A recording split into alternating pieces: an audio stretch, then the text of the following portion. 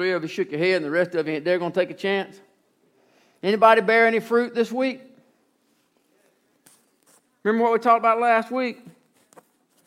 We put those little seeds in the ground, and there ain't no way to know what they are if they don't bear fruit.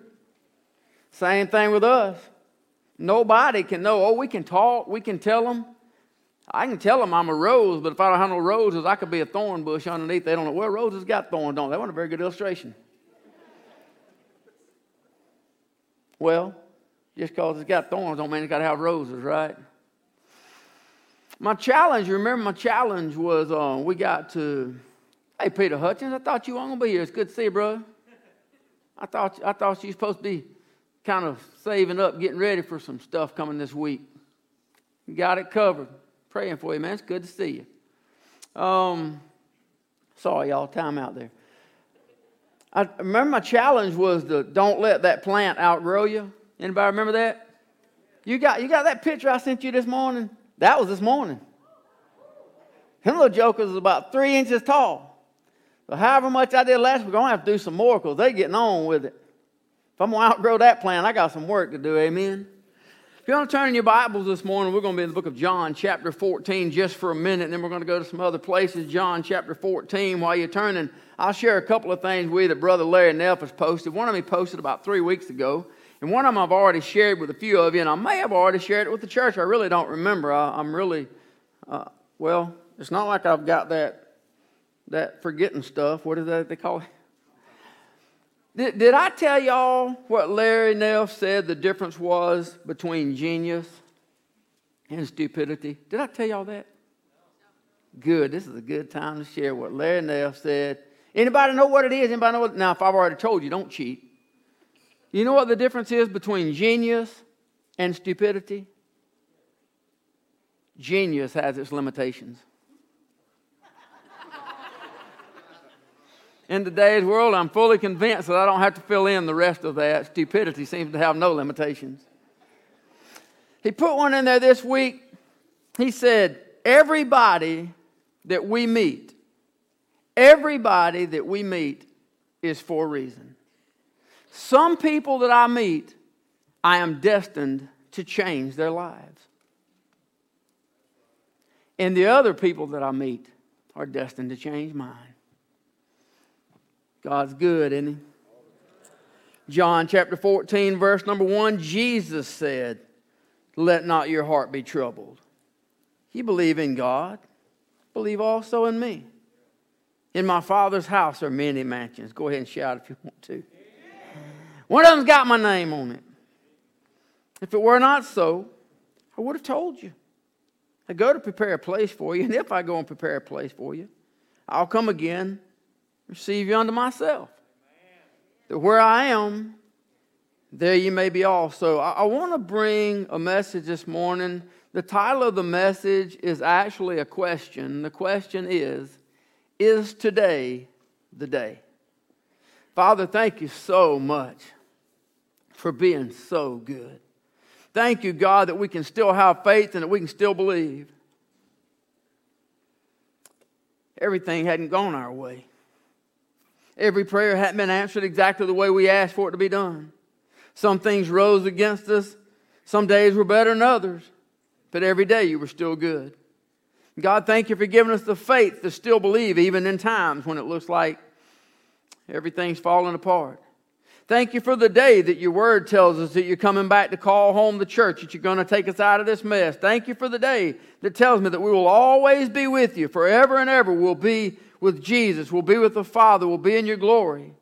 We'll be there as one. Thank you, God, for the promise of the salvation and all that you give us in your word.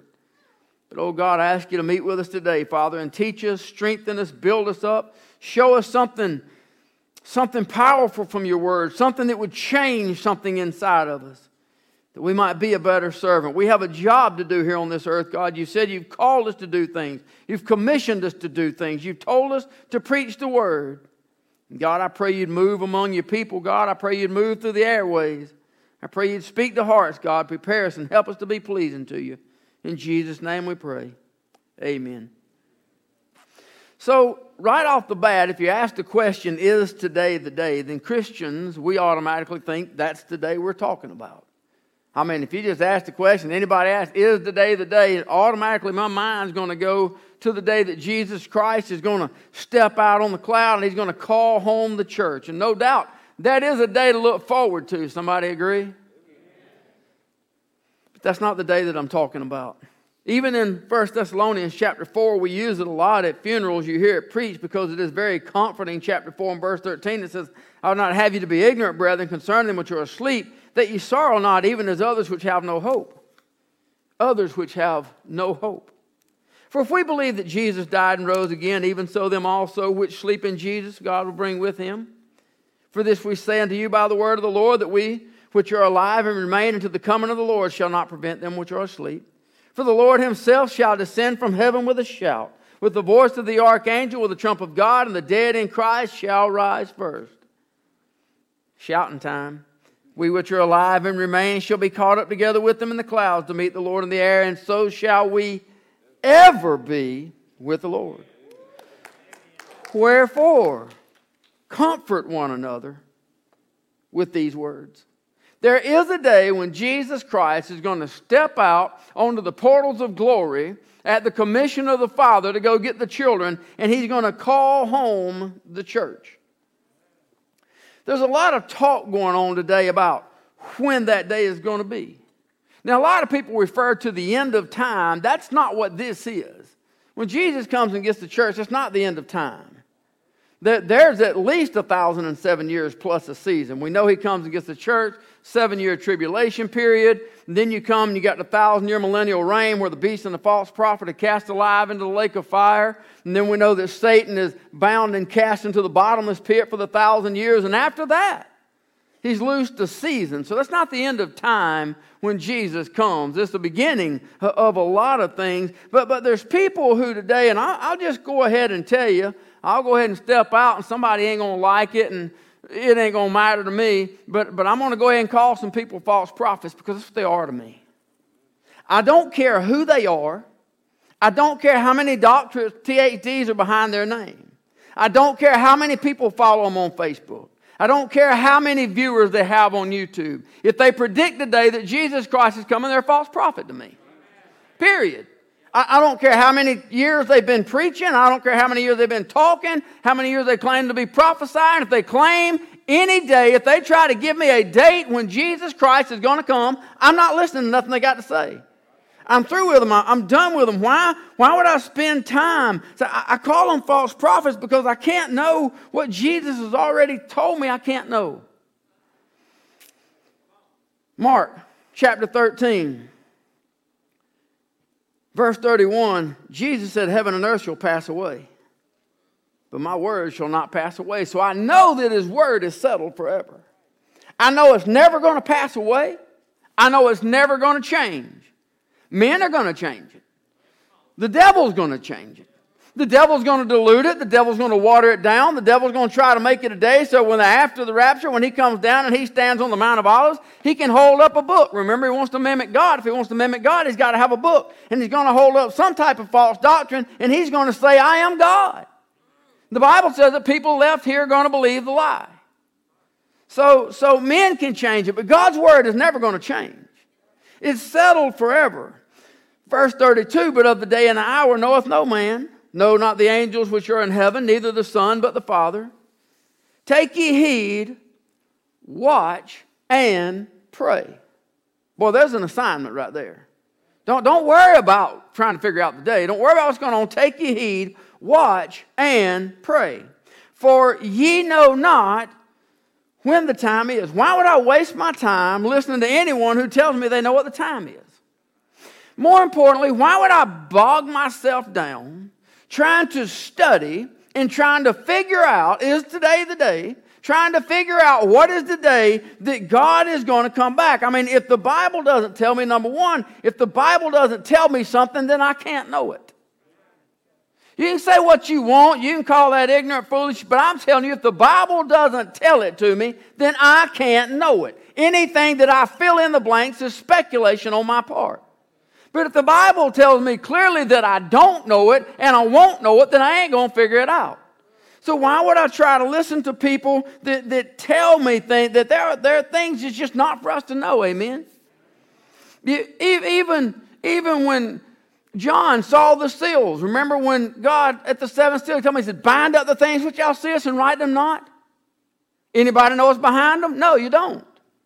Because God had it bind up. They're just things that God does not reveal the full details of.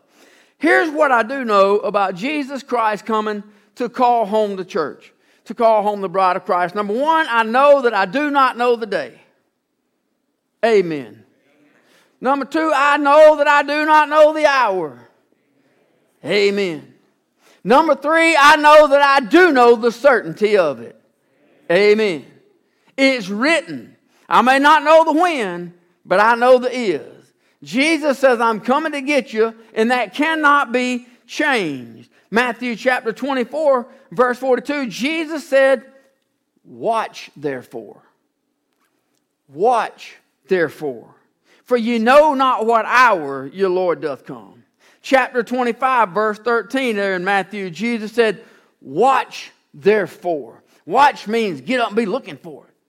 Be anxious, be ready, be expecting with great expectation. Watch therefore. For you know neither the day nor the hour wherein the Son of Man cometh. Why would I get bogged down?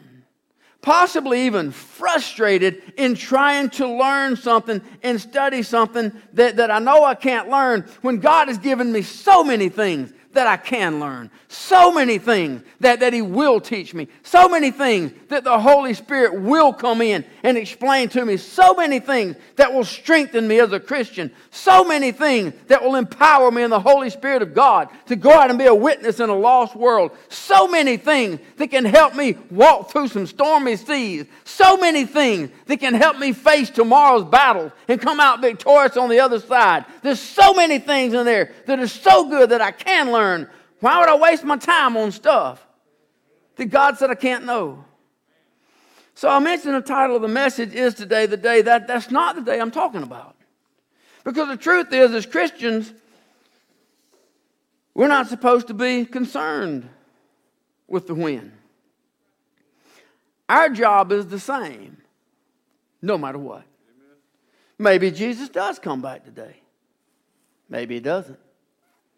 Our job's the same, no matter what. Maybe He comes back before February ends. Maybe He doesn't. Changes nothing for me. Changes nothing for you. Our job's the same. Maybe He does come back in 2021. Maybe this is the year that the Lord comes and calls home the church. Maybe it is. Maybe it's not. It doesn't change anything for the church. It doesn't change anything for the bride. Our job remains the same. Our job does not hinge on what day it will be. Jesus might be coming back. Maybe He's not. We have no control over that. But what we do have control over is what are we doing while we watch therefore? What are we doing while we're looking? What are we doing while we are expecting the day? So I asked the question, is today the day? Well, here's the day I'm referring to when I asked the question. The Apostle Paul wrote a couple of letters to Timothy. In the second letter that he wrote to Timothy, he said in chapter 3 and verse number 1, he said, this know also. Do you understand the difference in those three words, this know also? That's 180 degrees from what you can't know. He said you can't know the day, you can't know the hour, just know that He's coming. So you got things there's no reason to bog down trying to know because He already said you're not going to know. But here He said, this know. These are some things that you need to know. That in the last days, perilous times shall come. So we don't know what the last day is going to be. But we do know some things that are going to happen leading up to that day. For men shall be lovers of their own selves, covetous, boasters, proud, blasphemers, disobedient to parents, unthankful, unholy, Lord God, without natural affection, truce breakers, means they can't even keep a promise, false accusers, oh, that sounds like Facebook, incontinent, fears, despisers of those that are good, traitors, heady, high-minded, lovers of pleasure more than lovers of God. I wonder how many people are in the rain on a golf course right now instead of in church. Wonder how many people sit out in the cold and the rain on a Sunday morning to watch NASCAR. Well, they don't sit in the rain and watch NASCAR because they don't run, but they'll sit out there in the rain hoping the cars run. They'll sit out in the rain, they'll sit out in the snow, they'll sit out in the blizzard and the absolute freezing for a football game. Lovers of pleasures more than lovers of God. Having a form of godliness, but denying the power thereof, from such turn away. Is today that day? That's the question I want to know. Because it says that that's showing a sign of last days. So is today that day? In the next chapter, Paul wrote to Timothy chapter 4, verse 1, and he gave us a command. He gave us a clear instruction. He told us to learn some things, that those are things that we need to know. But then he said, I charge thee, therefore, before God, the Lord Jesus Christ, who shall judge the quick and the dead at his appearing and his kingdom. Here's the charge. This is what he's given to every Christian. This isn't just in the letter to Timothy. This isn't for Timothy's being. If it was all just for Timothy, it never would have been printed. God wouldn't have put it in his word. He wouldn't have preserved it for 2,000 years and handed it to Faith Baptist Church in 2021. This is the charge for you and I. Preach the word.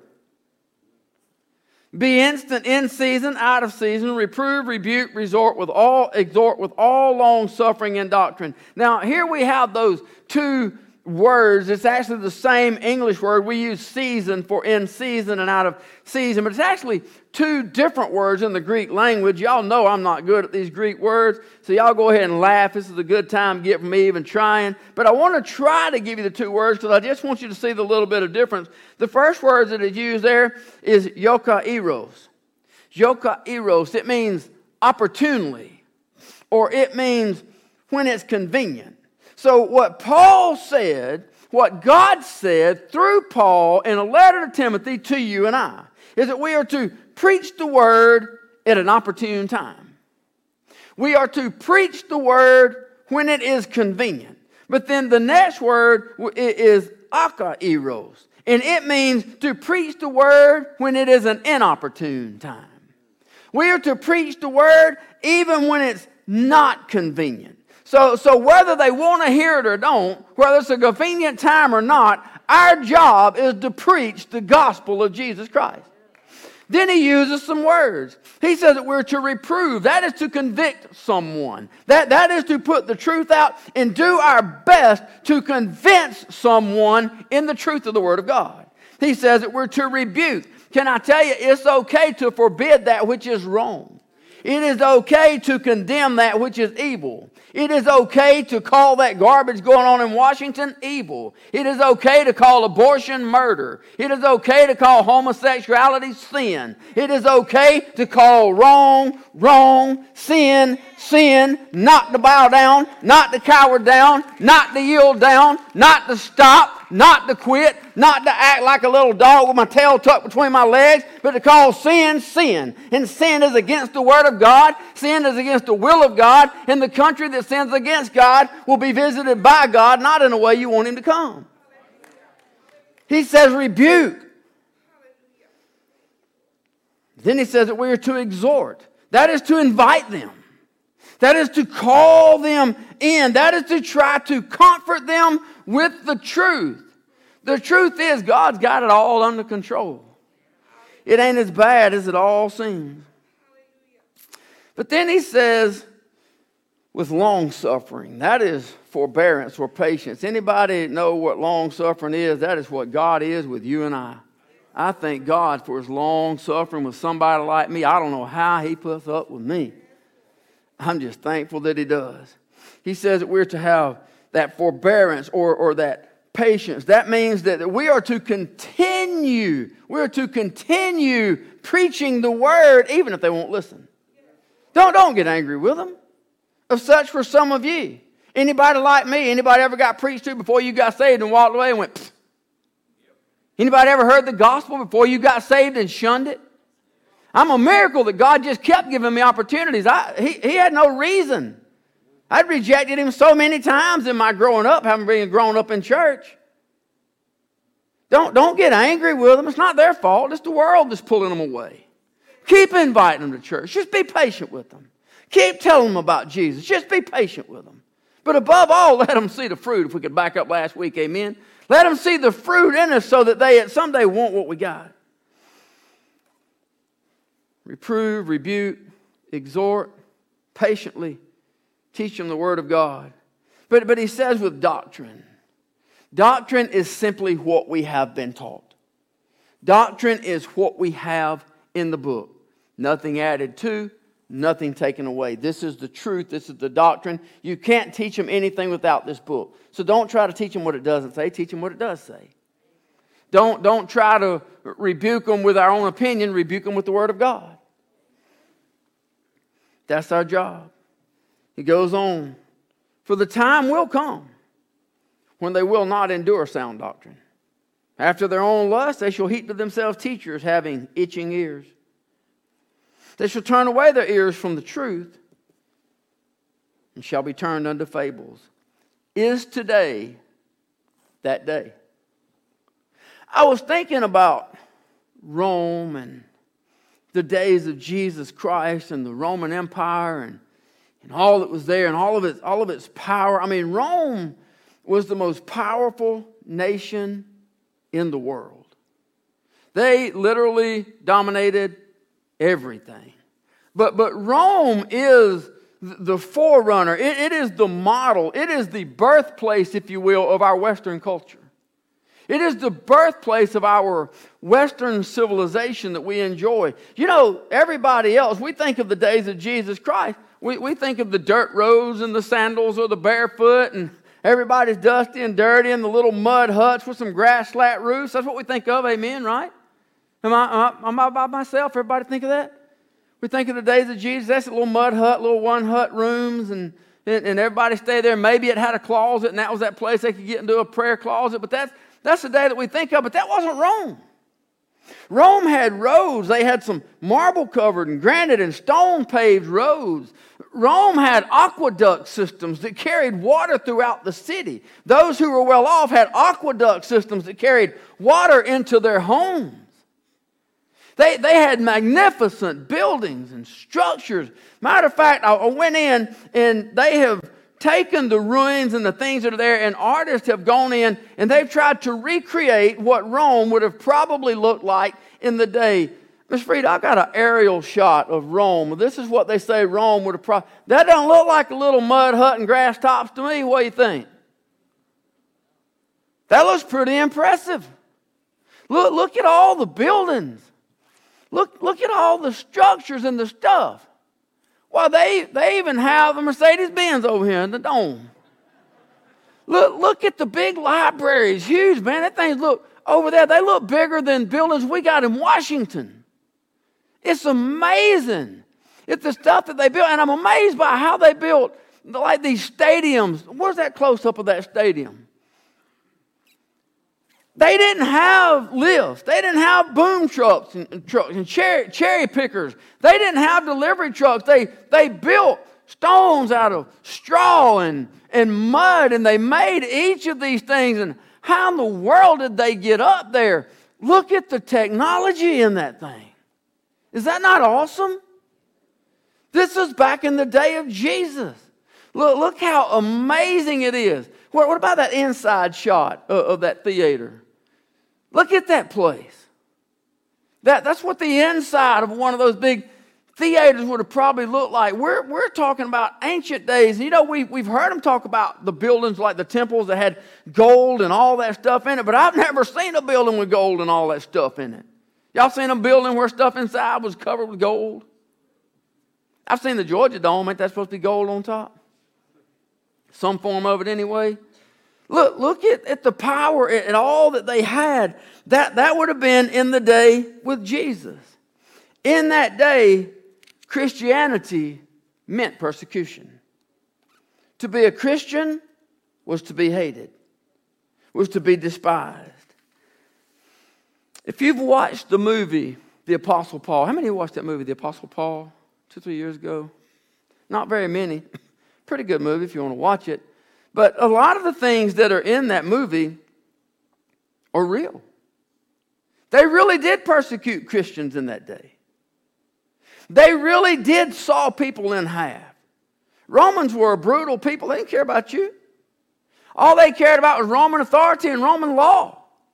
They were a brutal people. They really did crucify people. Jesus wasn't the only one crucified. They would tie people, some of them with ropes. They wouldn't nail them and tie them up, and they would hang there for days before they got so tired that they couldn't lift themselves up to breathe and would suffocate. It wasn't hidden in the woods somewhere. It was along the sides of the road coming in and out of Rome, and they would let their bodies sometimes rot there for days so people coming in and out of Rome could see this is what happens when you break Roman law.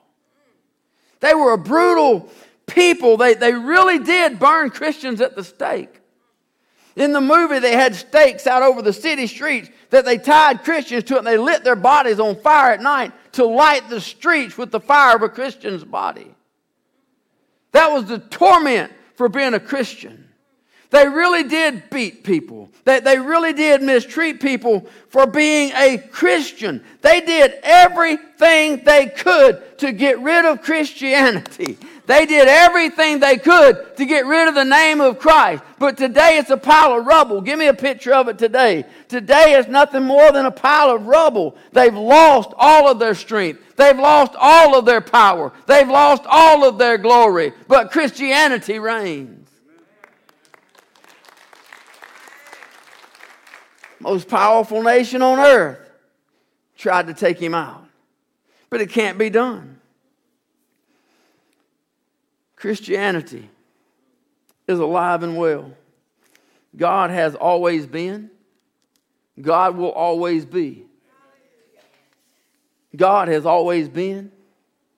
God will always be. God has always been. God will always be. The most powerful in all the universe. Nothing can stand against him. Nothing can match him. Christianity is alive and well. On the day, actually in all of the days after Christ and all the days of Rome, but even on that day when they crucified Jesus, it looked like the world had won for a brief moment. It looked like the powers had overcome. It looked like they had killed the Messiah, and that would stamp out all of his followers. It would just take a few years for him to diminish.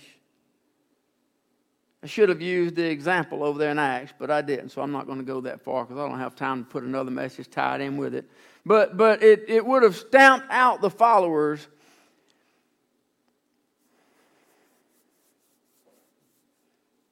It looked like they won. Amen? It looked there for just a little bit like Christianity was gone. But Christ reigns eternal. The Word of God reigns eternal. My Lord and Savior, our Lord and Savior, reigns eternal. There is no overcoming.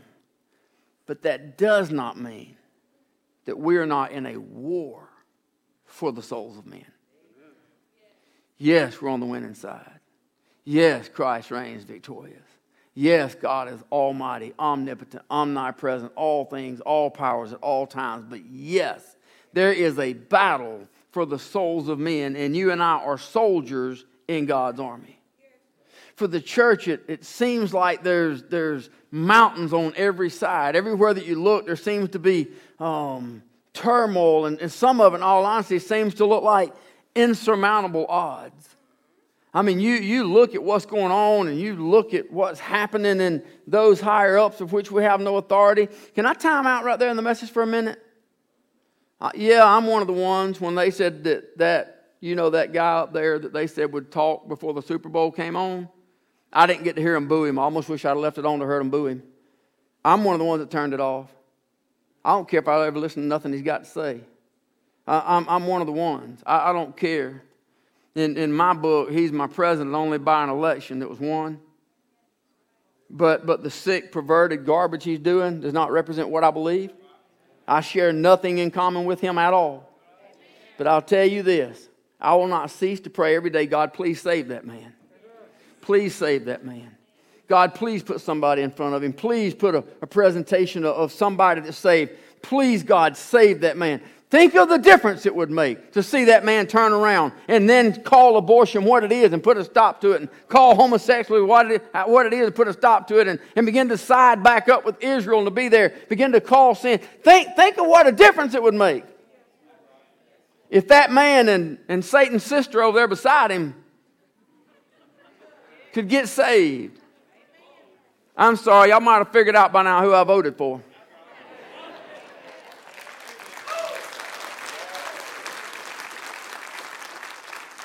But I pray for the ones that are there. And if we're ever going to see America change, it's going to be because God intervenes. And that's our job. Pray for them. That souls might be saved. There is a battle going on. You know, the nation of Israel faced some insurmountable odds. I have no doubt that when they stood there at the Red Sea, looking at the Red Sea all across and Pharaoh's army behind them, that seemed like an insurmountable odd. God made a way, didn't He? They got out in the wilderness. They had no water. They thought they were thirsting to death. They thought all the animals were thirsting to death. They're in the wilderness. No water, nowhere in sight. They thought they were going to die. But then all of a sudden there, that little rock at Horeb, where God told Moses to strike the rock and the water come gushing out. And all the millions of people and all their animals drank. It looked insurmountable. Where would you find enough water for even 10 people in the wilderness? But yet millions were watered. You know, when they crossed over Jericho 40 years later, obviously, of course, but when they crossed over and they're looking at that walled city, that would have looked like an insurmountable odd. A fortified city full of soldiers, and here you are, little people that just traveled in the wilderness for 40 years. What chances do you have of overcoming that city? But God pushed the walls down. All I'm saying is sometimes in our Christian life, sometimes things appear to be insurmountable. Things appear to be way too big for us to even participate in, but God. I'll just leave it right there, those two words for everything, but God. Are we in the day? Are we in that day where men are lovers of pleasure more than lovers of God? Is that the day that Jesus is talking about, or is it going to get worse? Is today that day where they will not hear the truth, where they will not endure sound doctrine? Is this the day? I don't know. Is this that day, or can it get worse? Is this the day where men will heap for themselves teachers having itching ears, or the day where they will turn their ears from the truth and listen to fables? Is this the day? I will say the signs of the time certainly seem to say so. I will say that it is a very good start to the day if it's not the day.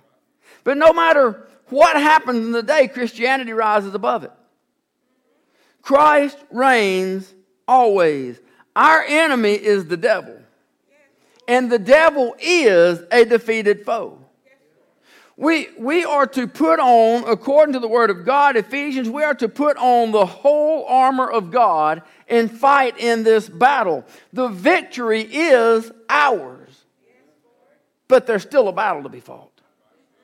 We've still got to war. There are still some enemy strongholds.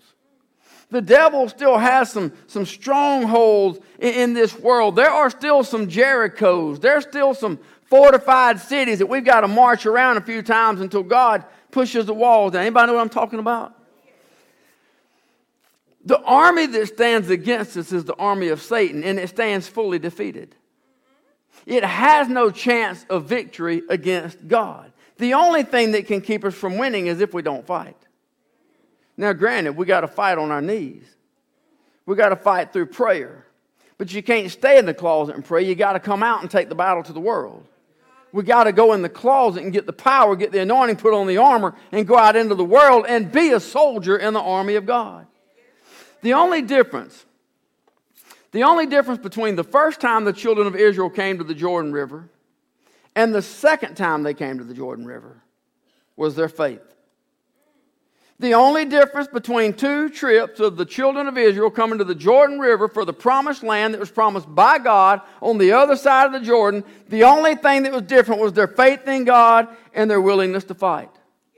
So we may look at the situation that we're in today, and we certainly seem to be in a situation. We see a lot of churches closed. California is a battlefield Pray for California. The church has got to win California. Anybody hear me? I don't watch the news, but I read enough to know what's going on, and I watch things that pertain to us and important. I'm telling you, we need to be praying for California. We need to be praying for the attorneys that are representing the 1,400 plus churches to turn that upside down. The abortion clinics are considered essential. They're open 24/7. The bar rooms are considered essential. They're open at their leisure whenever they choose. The churches was deemed non-essential, and for a year the church doors have been locked shut by the government. That is against the Constitution of the United States of America. That cannot be allowed. And if it wins in California, it'll make its way to Georgia. So don't think it don't matter to us. Pray for the Holy Spirit of God to move over there. That is a battleground over there. Thousands of churches today still aren't open. Thousands and thousands of churches today are closed for good. They will never open again. They've locked their doors. They said they couldn't make it through the storm. They didn't have the finances. They didn't have whatever it took. And the doors are closed. The churches that are open are at best 50% full. Most of them talk 20 to 30%. 50% is kind of a top side number of where it was. It seems as though the giants that we face are too big to overcome. But then that's what the army of Israel thought. In spite of all of the great victories that God had given Israel, in spite of all of the superior, larger armies that God had let them overcome, y'all remember the story of David and Goliath? All of the army of Israel standing on one side of a valley. And on the other side, you got the Philistines. And every day, their buddy Goliath comes out, right? And he comes out and challenges, if any man will come out and take me on. Just one. Send your champion out against our champion. But the armies of Israel, in spite of all that they had seen God do, stood there paralyzed by fear because it looked like a giant to them. Larry and I were talking one day. Benny Tate preached at revival. Some of them may have got to go. He had the revival over at First Baptist Hogansville this week. And Larry was saying, you know, he said something, and if I've heard it, I don't remember it. He said that Benny Tate said, David never called Goliath a giant. Well, sometimes you hear stuff for the first time, and sometimes you rehear things are good. And I actually had heard that before. I heard a message, and I don't remember who preached it. I don't remember if it was here. Maybe it was a Larry Brown or a Joe Arthur. I don't remember. But it was something along the lines of, it's only a giant if you see it as a giant. I just remember a message. I had heard that before. So I got to thinking and looking. But the fact is, as he said, David never called him a giant. David called him an uncircumcised Philistine. Who is this uncircumcised Philistine that he should defy the armies of the living God? So it really boils down to how we see it. See, our enemy is nothing in the sight of God. There are no giants that can stand before God. So our enemy can only be as big as we allow it to be. Our enemy can only present itself as big as we allow it to be in our minds. When the children of Israel were preparing to cross over the Jordan River for the first time, they were going to enter into the promised land. I know y'all know the stories, but that's a good reason to use these stories because you know them so they make more sense. They're preparing to cross over, and Moses sent 12 spies over to spy out the land. The spies went over. God had promised them a land flowing with milk and honey. Everybody knows the story now, right? We in it? God had promised a promised land on the other side of the Jordan. He's brought them across the Red Sea. He's brought them through the wilderness. They're at the bank of the Jordan. All you have to do now is cross the Jordan River and take what God promised you. They're standing at the bank, but they send 12 spies over to spy the land. The spies go and they get the fruit of the land and they come back and they say, man, look at this stuff. Grapes the size of soccer balls. You have to carve one of these things up to eat. Have you ever seen such a thing? They said it truly is the land of milk and honey. This story is in the book of Numbers, chapter 13. I'll read just a small portion, verse 26. They went and came to Moses, Aaron, and to all the congregation of the children of Israel under the wilderness of Paran to Kadesh, and brought back word unto them and to all the congregation, and showed them the fruit of the land. They told them and said, we came unto the land whither thou sendest us, and surely it floweth with milk and honey, and this is the fruit of it. Nevertheless, boy, that's a word we need to scratch out of our vocabulary. Nevertheless, the people be strong that dwell in the land, and the cities are walled and very great. And moreover, we saw the children of Anak there. The Amalekites dwell in the land of the south. The Hittites, the Jebusites, the Amorites dwell in the mountains, and the Canaanites dwell by the sea and by the coast of Jordan. Caleb stilled the people before Moses and said, let us go up at once and possess it, for we're able to overcome it. The men that went up with him said, we be not able to go up against the people, for they're stronger than we. See, there's the problem. It has nothing to do with whether or not they're stronger than me. It's the fact they're not stronger than my God. He said that they're stronger than we. And they brought up evil report of the land which they had searched unto the children of Israel, saying, the land through which we have gone to search is a land that eateth up the inhabitants thereof. All the people that we saw in it are men of great stature. But verse number 33 gives the whole root of the problem. Here's the whole situation right here. There we saw giants, the sons of Anak, which come of the giants, and we were in our own sight. There's the problem. They didn't see themselves as the children of God. They didn't see themselves walking in the power of God. They saw themselves in their own sight as grasshoppers. But then they added, and so were we in their sight. They don't know that. They made that up. They don't know what they were. They never talked to them. The sons of Anak didn't come on and say, boy, you ain't never a bug. I'll squash you. They have no idea what the sons of Anak. They have no idea what the giants. They saw themselves in their own eyes. They said, we are but grasshoppers, and if we see ourselves that way, then they surely see it the same way. They assumed that the enemy must see them as just a little bug. So because they chose to fear, and they chose not to take what God had already delivered, they wandered in the wilderness for 40 years.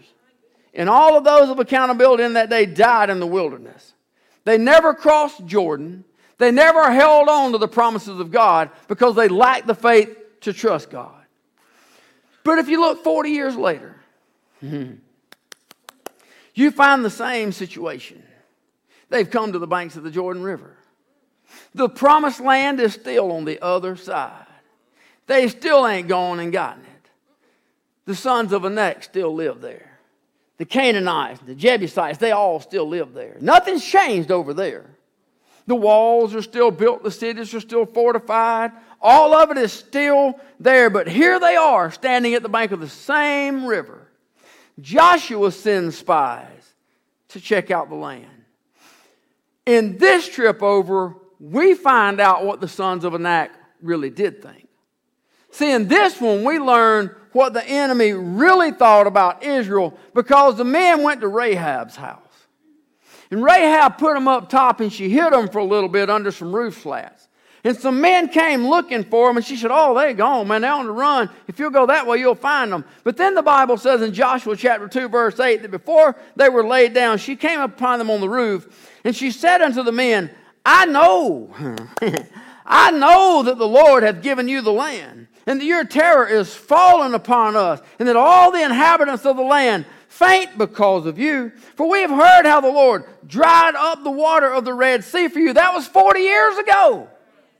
They heard it. They were terrified then. It dried up the Red Sea when you came out of Egypt, and what you did to the two kings of the Amorites that were on the other side of Jordan, Sihon and Og, whom you utterly destroyed. And as soon as we heard these things, 40 years ago they heard about the parting of the Red Sea, amen?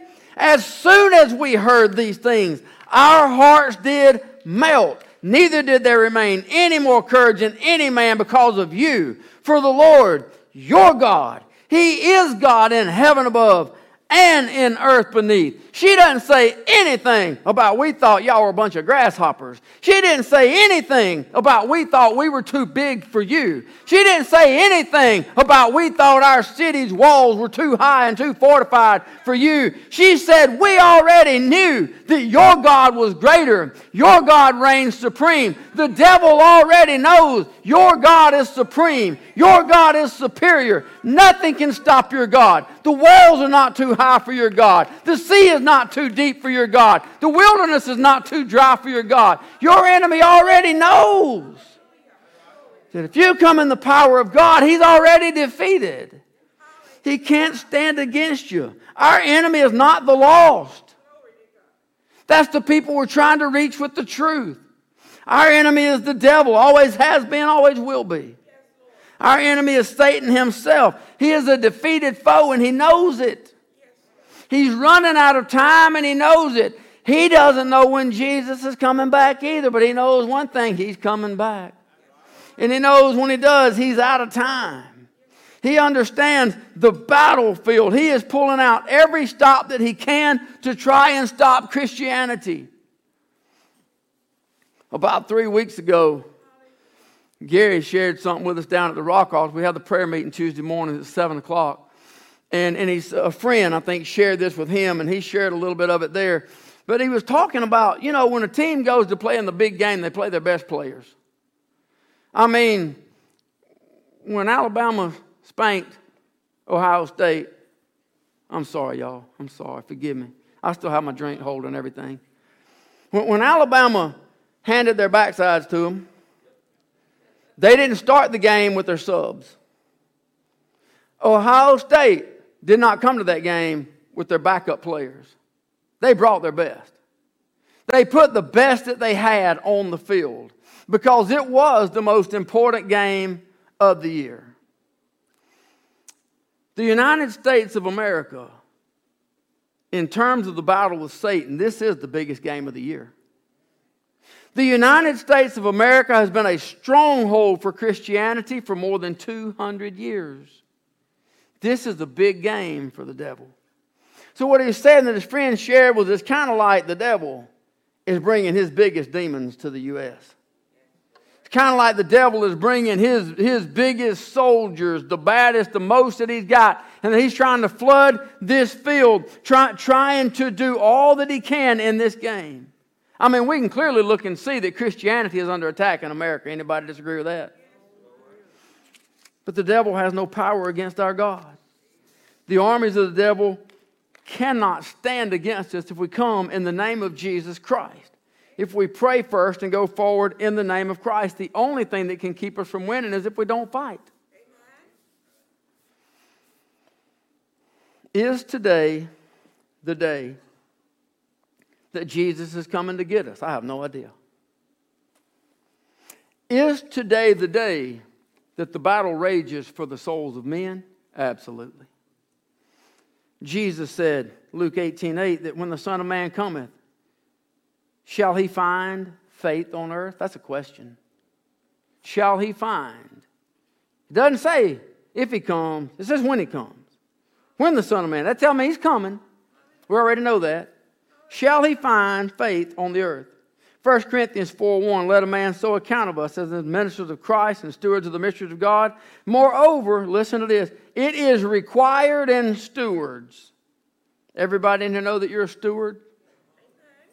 You washed in the blood, child of God? You know that you're a steward. Okay. It is required in stewards that a man be found faithful. 1 Peter 5:6, humble yourselves therefore under the mighty hand of God, that he may exalt you in due time, casting all your care upon him, for he careth for you. Be sober, be vigilant, because your adversary the devil is a roaring lion, walketh about seeking whom he may devour, whom resist steadfast in the faith, knowing that the same afflictions are accomplished in your brethren that are in the world. But the God of all grace, who hath called us unto his eternal glory by Christ Jesus, after that you have suffered a while, make you perfect, establish, strengthen, settle you. To him be glory and dominion forever and ever. Amen. Is today the day? Well, honestly, that's an important question for both instances. Is the day that we looked at where men are lovers of pleasures more than lovers of God? Is today the day where men will not endure sound doctrine? Well, those things are obviously important since the Word of God refers to that as being among the last days. So that's certainly important. But is today the day when Jesus comes to get the church? Well, that's an important question too.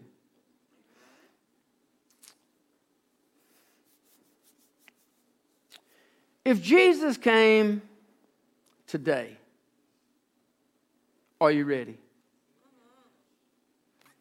Now, before band, you guys can go ahead and start getting ready. I'll be done in just a minute.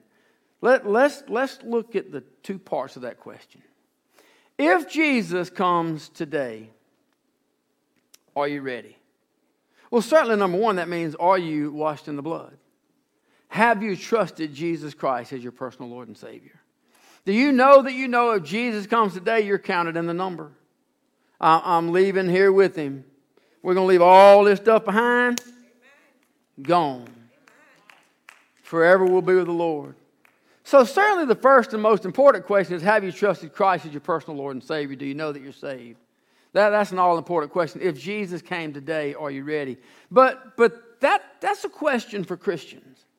That's not quite as clear-cut as it seems. It's not, am I ready for Him to come, meaning am I saved and ready for Him to get me, but am I prepared to meet Him? Did I serve Him faithfully in everything that I did yesterday? Or did I leave some things undone? Have I served Him faithfully in the past week? Or have I left some things undone? I mean, have I served Him faithfully in every area of my life? If He came right now, boom, I'm looking on His face, would I be looking with regrets of the things that I didn't do? Or have I done what God has given me to do in the past few days? Because if I haven't, I'm not ready to meet Him. Not only that, but if I'm looking at Him right now and He just came, what about the one that's in my family that I know I've been supposed to tell about Christ? And I kept putting it off. I was scared of what they'd say. Man, my family, right? I mean, I've been around them my whole life. I mean, they watched me grow up. They know what I used to be, right? Well, what about my friends, the ones that I work with? The ones that I know they have no fruit? Have I done everything that God told me to do? Because when Jesus comes, it's going to be a glorious day, but there's going to be some accountability that has to be given on that day. You and I have a job to do. Don't let the sun go down, not just today. Don't let the sun go down every day, having not fulfilled what God gave you to do on that day. Don't let the sun go down at night, having not done what God gave you to do during the day, because He just might come during the night. He just might come early tomorrow morning. You can't put off till tomorrow what God gave you to do today. You don't know that tomorrow's coming. Maybe Jesus doesn't come. Maybe it's a heart attack in the middle of the night. It doesn't matter what it is if it takes you out. We can't put off serving God till tomorrow, because we don't know that we have that. Not only that, the opportunity that God gave me today may not be there tomorrow. I may not drive by that person tomorrow. I may not see that person in the store tomorrow. I may not see that one walking down the street tomorrow. That opportunity was today. So when I ask, are we ready to meet Him? It's a lot weightier question than just, am I saved and ready to go? Because I can jump off this platform screaming, yep, I can't wait. Then I start thinking about the things that I've left undone and go, uh-oh. I'm going to lose some rewards over that one. There's going to be some reckoning over that one. The only way to be sure that I am ready to meet Him if He comes back right now is to serve Him faithfully every minute of every day. Well, that's a tall order, isn't it? The only way that I can know that I am ready to meet Jesus is to be faithful at all times. Do the will of God for my life at all times. Fulfill whatever God would have me to do, whatever the Holy Spirit leads me, guides me to do at all times, so that I am bearing fruit at all times. When Jesus comes, will we be found faithful? Can I get you to bow your heads just for a minute? I want to ask you right now, do you know that you know that you know that you know that your name is written in glory? That's the most important question that you face. Is your name written in the Lamb's Book of Life? Do you know that you'd go to heaven? Do you know that your sins have been forgiven? Old things have passed away. Behold, all things have become new. Do you know that you are a child of God? You got to know the answer to that one. If you don't know that the answer is yes, then it's because the answer is not yes. You can't be a child of God and not know it. You can't be washed in the blood and not know it. You can't be filled with the Holy Spirit of God and not know it, because everything literally changes. Do you know that you've been saved? If not, that's your first order of business. No matter where you are, you don't have to be in this church.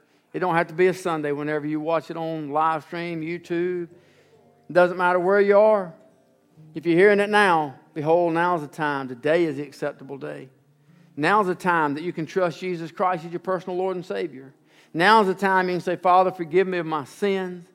Forgive me in the precious holy name of Jesus. Wash away all my sins. I want to be saved.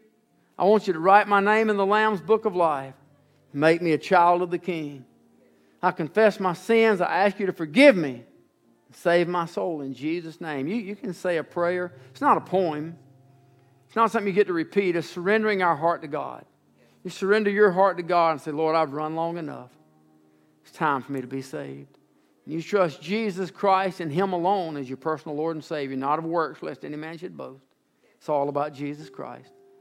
And ask Him to save your soul. You can be just as much a child of God as anybody in this place this morning. But it's all about Jesus. Y'all can open your eyes. You can pray. You can come to the altar. You can worship. You can lift His name. You can do whatever you need to do right here. We're just going to take a minute. They're going to sing a song and we're going to worship Him. Amen. Is He worthy to you? Amen. Let's worship Him a little bit. Go ahead, guys.